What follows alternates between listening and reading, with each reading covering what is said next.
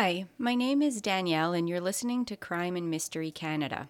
On this podcast, we discuss subjects that might be creepy to some and sometimes even frightening. Some of our episodes will deal with serious subject matter, while others will be more lighthearted. Please keep in mind that I am not an expert on any of the topics I cover, just an interested party, and as always, listener discretion is advised. Hi everyone and welcome back. I'm Danielle. I'm Paul-Emile. And you're listening to Crime and Mystery Canada. We're happy to be back after our week off last week, and we're actually recording face-to-face for the first time in 8 or 9 months. Yeah, it's got to be close to that. Yeah, because the border's been shut down for quite some time, and we were supposed to see each other last week, but that got delayed. But here we are finally, and it's nice to actually see you. It is, and that's the first time we record face-to-face in your province. That's true. We did it in New Brunswick last year, but never here. So welcome to my recording studio. And I'm glad to be here. Don't mind the feral cat. I hope everyone is enjoying their summer so far and safely able to spend time with their family and loved ones. On this week's episode, we're going to be discussing the case of a young woman who went missing in a provincial park in northern Ontario. The case we're going to be talking about is the disappearance of Christina Kalaika.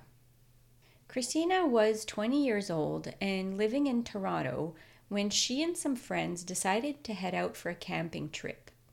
This was on Sunday, August 5th of 2007, and according to the TrueCrimeFiles.com, they headed to Rainbow Falls Provincial Park, which is actually about a 14 or 15 hour trip from Toronto. That's a long drive. A very long drive. And I love a park, I love a nature preserve, but they were only going for a long weekend. It does seem a little bit excessive, but I do remember being 20 years old. Like, as I was writing this episode, it hit me. I drove to Ottawa from New Brunswick to run a half marathon over a long weekend with my brother, which is about a 13-hour drive. So I guess when you're 20, something like that is just spontaneous and fun, and you have the energy to recuperate pretty quickly. I recall playing cards, and at 2 o'clock in the morning where we lived, there was nothing open. Everything the whole town had been rolled up at 9 o'clock, and make a decision that we're driving to Quebec City because we want pizza. And, it was probably like a 6 or 7 hour drive. So it was breakfast by the time you got there. Right. Yeah. I also went on the OntarioParks.com website, and the park does look beautiful. It has some camping, hiking, swimming, all kinds of activities. It's actually on the edge of Lake Superior. It's a beautiful spot. And Christina deserved a little vacation.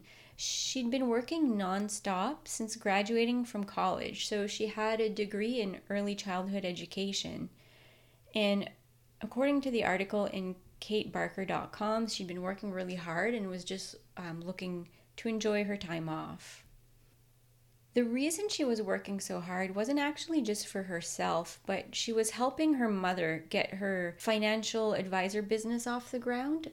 So when Christina started working, her mother quit. Her mother was working several jobs and quit them to focus on her business. So part of Christina's paycheck was actually going to her mother. It sounds like Christina's family was really tight-knit, that everyone was very close and helped one another. Christina was very involved in her church as well. So this trip that she took, it was herself and her cousin, as well as 2 other friends from their church group. Are any people in that group experienced campers, or they all just make the decision to go? And they all made the decision to go. They were not avid campers or outdoors people. They just wanted a getaway. So who was going? It was Christina, her cousin Faith, and their 2 friends from the church group, Eddie and Joe. None of them are experienced campers.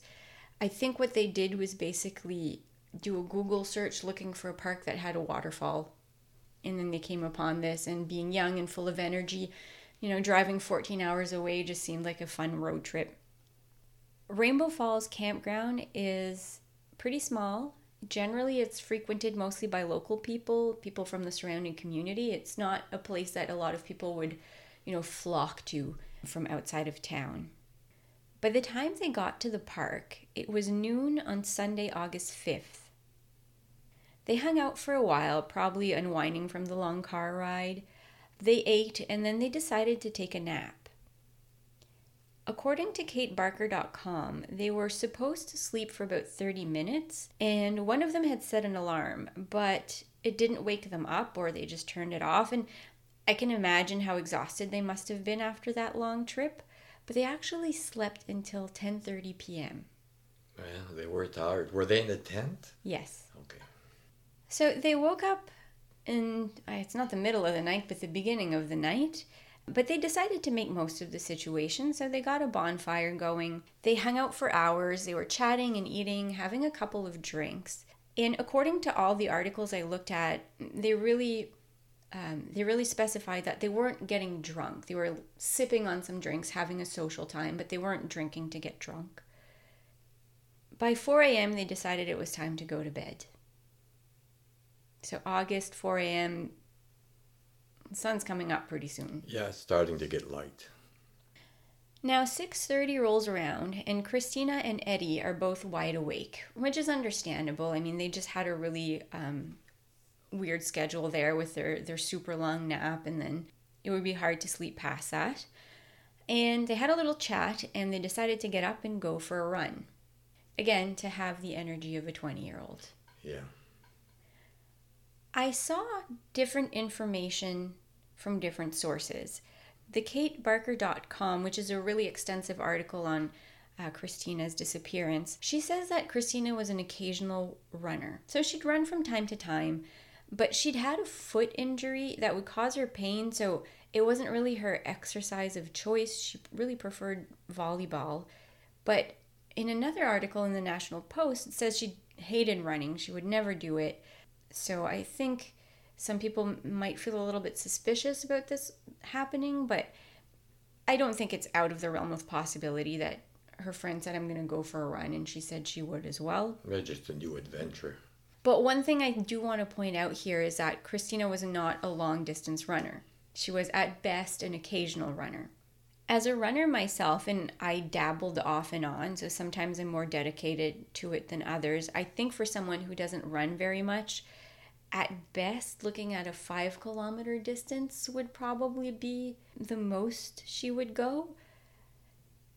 Beyond that, it would start feeling like a lot. So Eddie and Christina set out for a run, but they quickly decided to split up. Christina wanted to run along some of the park trails, and Eddie wanted to run along the highway. He was a runner. He was training, trying to become a firefighter, so he was working on his physical fitness, so I think he really wanted that distance. They ended up parting ways, and Eddie last saw her heading to the trail that led to the falls.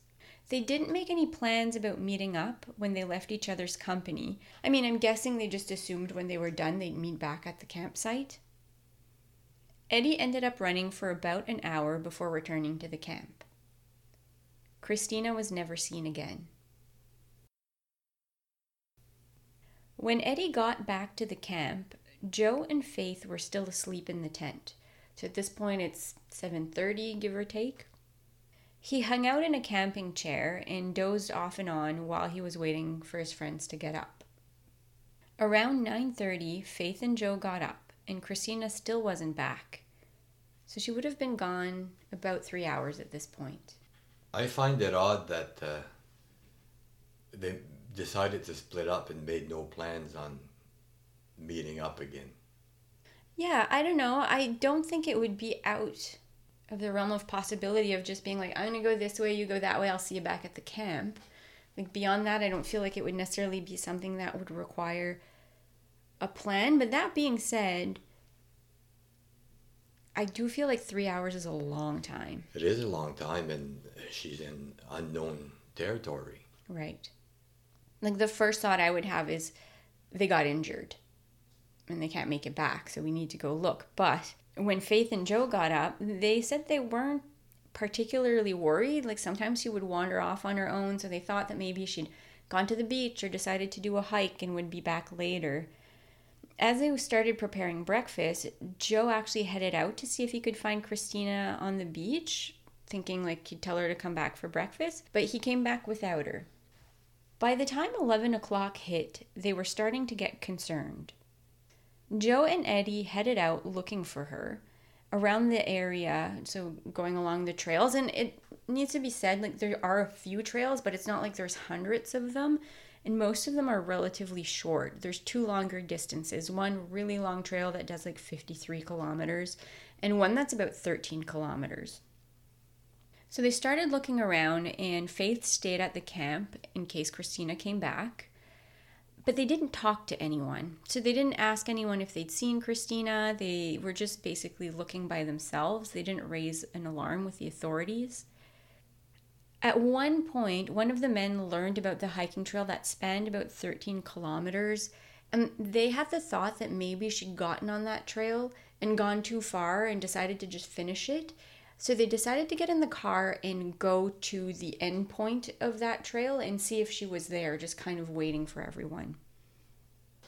I suppose at this point they're probably grasping at straws. Well, it makes sense in case she shows up there, or even be a good place to start and do the trail backwards to look for her. Right. They left a note at the campsite and piled into the car to see if they could find her. At the gate of the park, the attendant asked them a few questions. I'm pretty sure they must have looked a little stressed. And they actually admitted that Christina was missing. So the attendant said it was pretty unlikely that she'd gotten to the other end of that trail. And he told them that they should be contacting the Ontario Provincial Police. This would have been around 1:45 p.m. at that point. And the park staff got in motion and started looking for Christina. So she's been gone almost 7 hours. Yeah. Christina's mother got a call around 4 p.m. that evening. The OPP called her. Her mother had known that Christina was going camping, but didn't realize she was actually going that far away. So she just said, I'm going up north camping. And Christina's 20. Like, I can see her not overly questioning that plan. But immediately her mom booked a flight and headed to the park to help look for her daughter. A few hours after she was reported missing, a full-scale search was started. Christina was last seen wearing a blue hoodie and a purple striped shirt, as well as black pants and white running shoes. According to Canadian Crimeopedia, she was 5'2" and about 126 pounds, of Filipino descent with black hair and brown eyes. In total, about 100 trained civilians and officers helped search for Christina. And it wasn't a half-hearted search. Everyone was sure they'd find her. They were using all sorts of technology, so GPS sonar. They were searching the waterways. They had search dogs. They had these, I believe they're called hasty parties.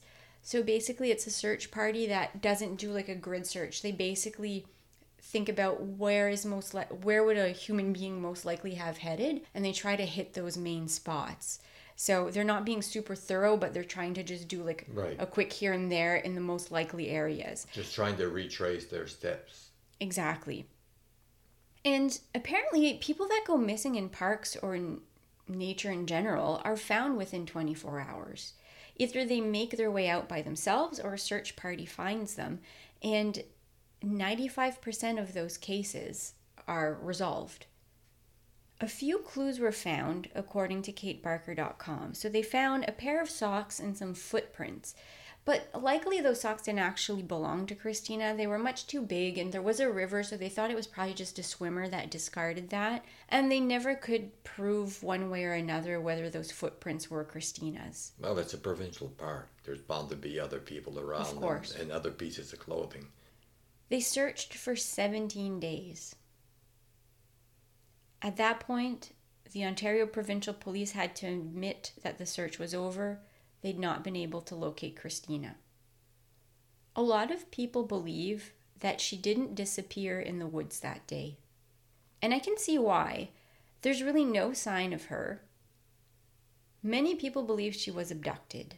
So there was a big car rally happening in the area that weekend, and that was in the vicinity of the park, and a lot of people were in from out of town, so people feel that she may have come across someone with bad intentions and may have gotten abducted.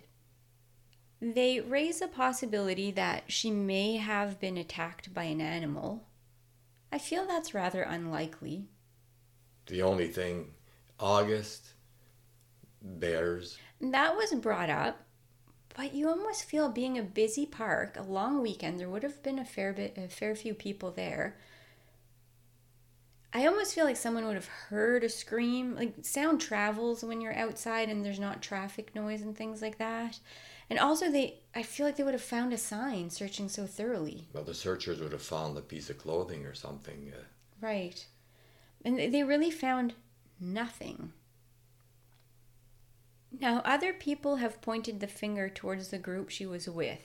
I honestly didn't see a lot of speculation about anything happening there. I guess I do question a little bit, because when they went to bed at 4 a.m., her other friends would have seen her. But the 6:30 a.m. run and all of that was just something that Eddie can corroborate, no one else. And as far as I know, no one saw them running. So there might be questions there, but there doesn't seem to be any real suspicion there. And Christina's mother does not believe that any of her friends or her cousin had anything to do with her disappearance, according to a national press article from 2007. The timeline also doesn't give him that much time if he's involved in something with her disappearance. Right, and the thing is as well, when you hear something like that, you're thinking, well, maybe something happened late at night with the group and they got scared and covered it up. But there's actually pictures of the evening, like leading up to 4 a.m. Things are time-stamped. So, and they were just having like a really chill, relaxed time. Again, it didn't appear like anyone was overly intoxicated. Nobody reported anything like that. So I feel like the most likely scenario is abduction. I wonder if she didn't come back out to the road shortly after her friend kept on running. Yeah. And decided that the trail was too rough, or wanted to meet back up with him while he was on his way back. Possibly, and somebody would have picked her up right off the road. It could be. And there is also mention, so when they were doing their road trip to the park, at one point they ran out of gas and hopped in with a random person who brought them to the gas station back to the car. And some people wonder if that person didn't follow them. But again, this would have been like 15 hours later, so it's not impossible. But to me, it really does, like, people don't just disappear into thin air, though sometimes it seems that way. With the seriousness that the park attendants and the provincial police put into the search, I feel like if it was an animal attack or she'd gotten hurt, she would have been found. I think so. Or some clues would have been found. And also, had she gotten hurt, like, her family does say she wasn't someone who took risks. Just before that happened, some of her friends got lost in the woods, and she was saying that she would never ever take a risk where that could happen. So you're to assume that she actually stuck to the trail. Yeah, or got on the trail and decided it was too risky to be there alone and came back out to the road. Right. So we don't know what happened. Like, right now, I'm just kind of speculating based on the evidence we have, but I do think a lot of signs point in that direction. Did they have, or did she have a phone that could be traced? They don't mention a phone at all. I would assume she didn't have it on her person if she did have it, because they don't mention it. Nobody tried to call her or anything like that. So I don't think she necessarily, if she had one, I don't think it was on her. The other question is, like, within, I don't know, an hour's drive from that area, had there been other missing cases there? Nothing that was brought up.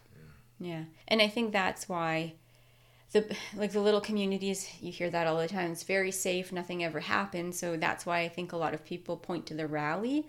But we all know that in little communities where nothing ever happens, sometimes things do. Yeah, and the city folks that were at the rally probably would be the first ones the locals would try to accuse. It could be somebody within the community. Exactly. So, I mean, I think often we're quick to point the finger at strangers, but sometimes the danger is very close to home. Now, all that being said, I think you and I both know firsthand that in the woods, you don't need to be very far from civilization for something to happen. I mean, we lost a family member who went missing in a national park. He had a tragic accident, So he was reported missing but quickly located, despite the fact that no one knew exactly where he was when that happened. Right, and it was long enough ago that there was no cell phone tracking like there is now, but it was still, I think, a couple of days.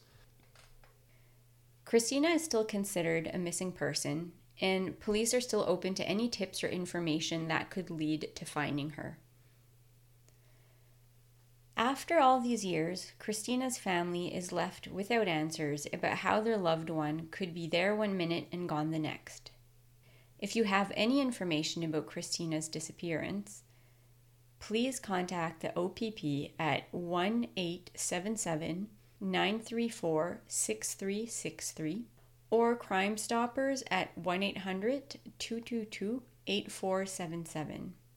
I think it's important for people, even after these years that she's gone missing, that are in that area hiking. You see something, a shoe, a shoelace, anything. A piece of clothing. I think they should report it. It may be nothing, but it may be the one clue they need to be able to resolve this. Right, I do think that's important as well. I almost feel like places where people have gone missing, like the last place they were seen or wherever they think they might be, it would be nice to actually have maybe a panel up with a poster just telling people, please report if you find anything. That wouldn't be that hard to do. Because if I went to Rainbow Falls Provincial Park and didn't know and saw something, I might ignore it.